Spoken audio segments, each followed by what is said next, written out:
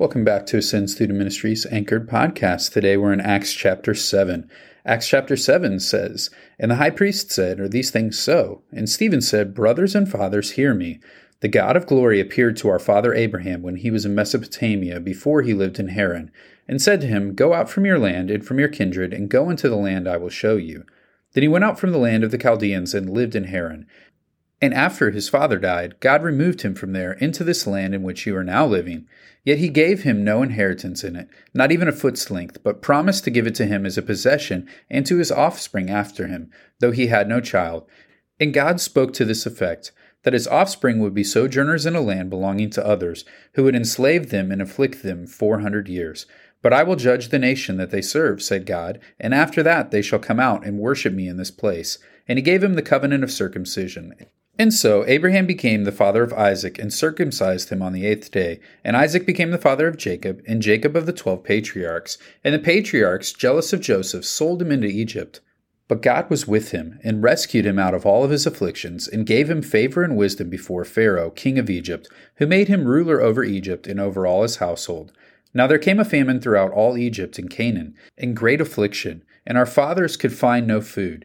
But when Jacob heard that there was grain in Egypt, he sent out our fathers on their first visit. And on the second visit, Joseph made himself known to his brothers, and Joseph's family became known to Pharaoh. And Joseph sent and summoned Jacob and his father and all his kindred, 75 persons in all. And Jacob went down into Egypt, and he died, he and our fathers, and they were carried back to Shechem, and laid in the tomb that Abraham had bought for a sum of silver from the sons of Hamor and Shechem. But as the time of the promise drew near, which God had granted to Abraham, the people increased and multiplied in Egypt until there arose over Egypt another king who did not know Joseph. He dealt shrewdly with our race and forced our fathers to expose their infants, so that they would not be kept alive. At this time Moses was born, and he was beautiful in God's sight. And he was brought up for 3 months in his father's house. And when he was exposed, Pharaoh's daughter adopted him and brought him in as her own son. And Moses was instructed in all the wisdom of the Egyptians, and he was mighty in his words and deeds. When he was 40 years old, it came into his heart to visit his brothers, the children of Israel. And seeing one of them being wrong, he defended the oppressed man and avenged him by striking down the Egyptian. He supposed that his brothers would understand that God was giving them salvation by his hand, but they did not understand. And on the following day he appeared to them as they were quarreling, and he tried to reconcile them, saying, Men, you are brothers, why do you wrong each other? But the man who was wronging his neighbor thrust him aside, saying, Who made you a ruler and a judge over us? Do you want to kill me as you killed the Egyptian yesterday? At this retort, Moses fled and became an exile in the land of Midian, where he became the father of 2 sons. Now when 40 years had passed, an angel appeared to him in the wilderness of Mount Sinai in a flame of a fire in a bush. When Moses saw it, he was amazed at the sight, and as he drew near to look, there came a voice of the Lord. I am the God of your fathers, the God of Abraham, the God of Isaac, and Jacob. And Moses trembled and did not dare to look. Then the Lord said to him, Take off the sandals from your feet, for the place you are standing is holy ground. I have surely seen the affliction of my people who are in Egypt, and have heard their groaning, and I have come down to deliver them. And now come, I will send you to Egypt.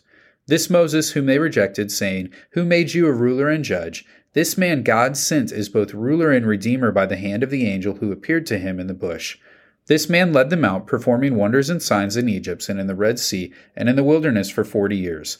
This is the Moses who said to the Israelites, God will raise up for you a prophet like me from your brothers.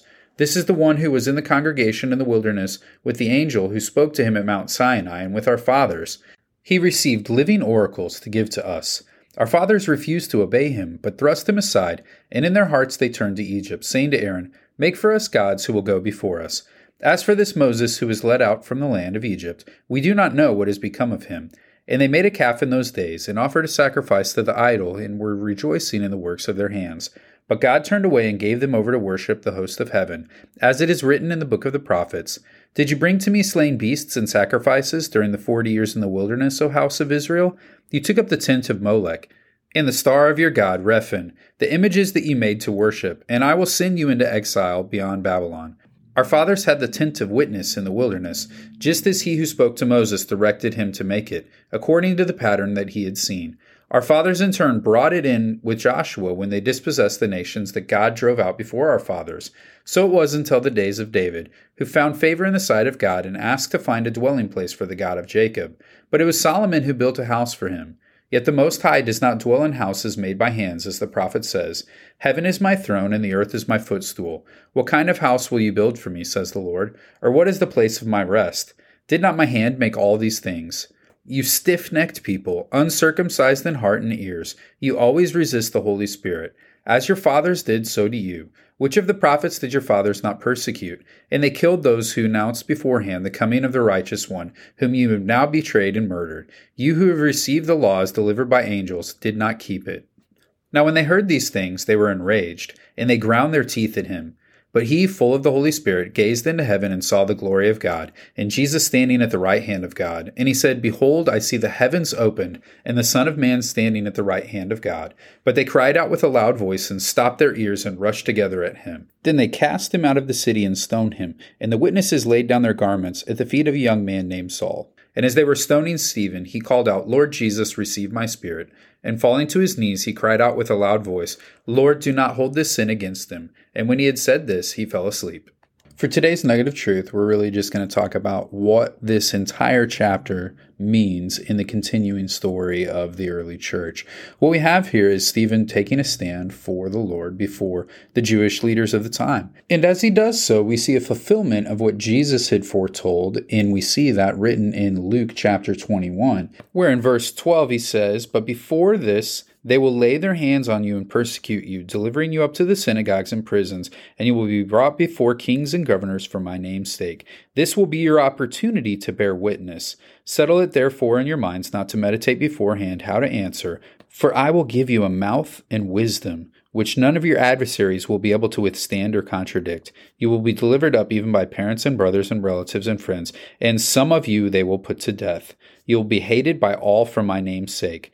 But not a hair of your head will perish. By your endurance, you will gain your lives. We see that this fulfillment of what Luke wrote in Luke 21 begins to come to fruition here in Acts chapter 7 at a greater significance than what we've seen previously. Sure, we've had Peter and John who have been in prison for what's going on. We've seen that that's taken place. But this is written to all those people who are going to come after him. If they have hated Jesus and they have killed him, they will do the same for his followers. We can look at John 15 and we can explore what that discusses about that whole relationship between us and the world and how they hated Christ and how the world will hate us because of that too as well. But here in this chapter, we see the striking words of Stephen in verse 51 that really display the heart of the people around him.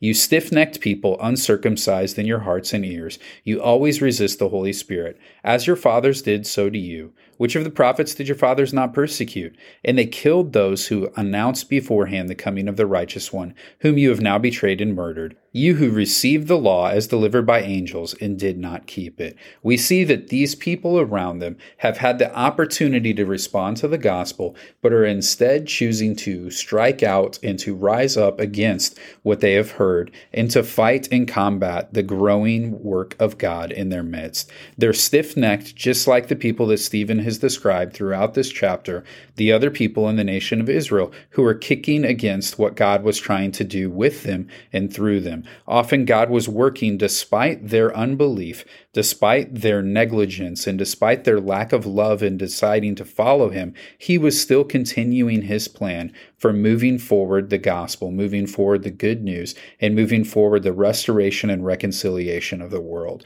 We see this chapter fulfilling and displaying how God is going to continue to move forward with what he's promised. Even though there's going to be opposition, and this opposition is fierce, as Stephen is martyred for his faith, we will see that the Lord's plans will continue to move forward towards the second coming, towards the consummation of the age. So this thought should really have at least two things that it stirs up in us. One, it's a warning about the way in which we will not fit in with the world around us. That should be an encouragement. That should be something that should allow us to withstand any of the persecutions or hardships that we endure because of the name of the Lord. It should also be a reminder of the ever-present help of the Lord with us in our times of conflict. And so this promise that was given to Stephen, we see that he is able to fulfill what it was written about in Luke 21, that foretold that there would be some who would die for the name of the Lord. but that by their endurance they will gain their lives. We see Stephen receiving the promise as he falls to his knees and cries out as he is taken up into the presence of the Lord. As for our question for today, I want to focus back in here on a word that we see in verse 43. It's here we find the phrase, "in the star of your God, Rephan." So the question is, hey, who is Rephan? I think some of us have some familiarity with Molech or Moloch, who is the one who those people were sacrificing their kids to or called to sacrifice their kids to in the time of Exodus and other times growing forward from that point. We see that as a common thing, but this Rephan is not something that we have seen much of anywhere else. And so it's important for us to understand, hey, what is it talking about here? As we look into that, it's actually not mentioned many other places. This quotation that's here of Amos chapter 5, verses 25 through 27 does not include this type of word in it when we look back at what's going on. And so he's using the Septuagint translation of that passage. And as we look back at the original passage, we'll see a little bit about what it's talking about. Verse 26 in Amos 5 says, "You'll take up Sikkuth, your king, and Kiyun, your star god, and your images that you made for yourself." So he's talking about these things that they've taken up in the things that they're worshiping. And so it calls it Kiyun there. In our passage, it's saying Rephan. But this focus is on what the Egyptians had in a worship of Saturn or a worship of that star god there. And so that's what Rephan means here in this context. Important to draw that back to see it's a further indictment about the lack of faithfulness of the nation of Israel that we've seen throughout Stephen's speech here in Acts chapter 7. So maybe that was your question. Maybe you have another question from the text. As always, discover the answer for that question. Seek it out. Find that either using the tools that you have or the people around you to help in the discussions of finding ways that you can answer those questions so that you're growing daily in your love of the Lord and your understanding of His scriptures. Know today you are loved.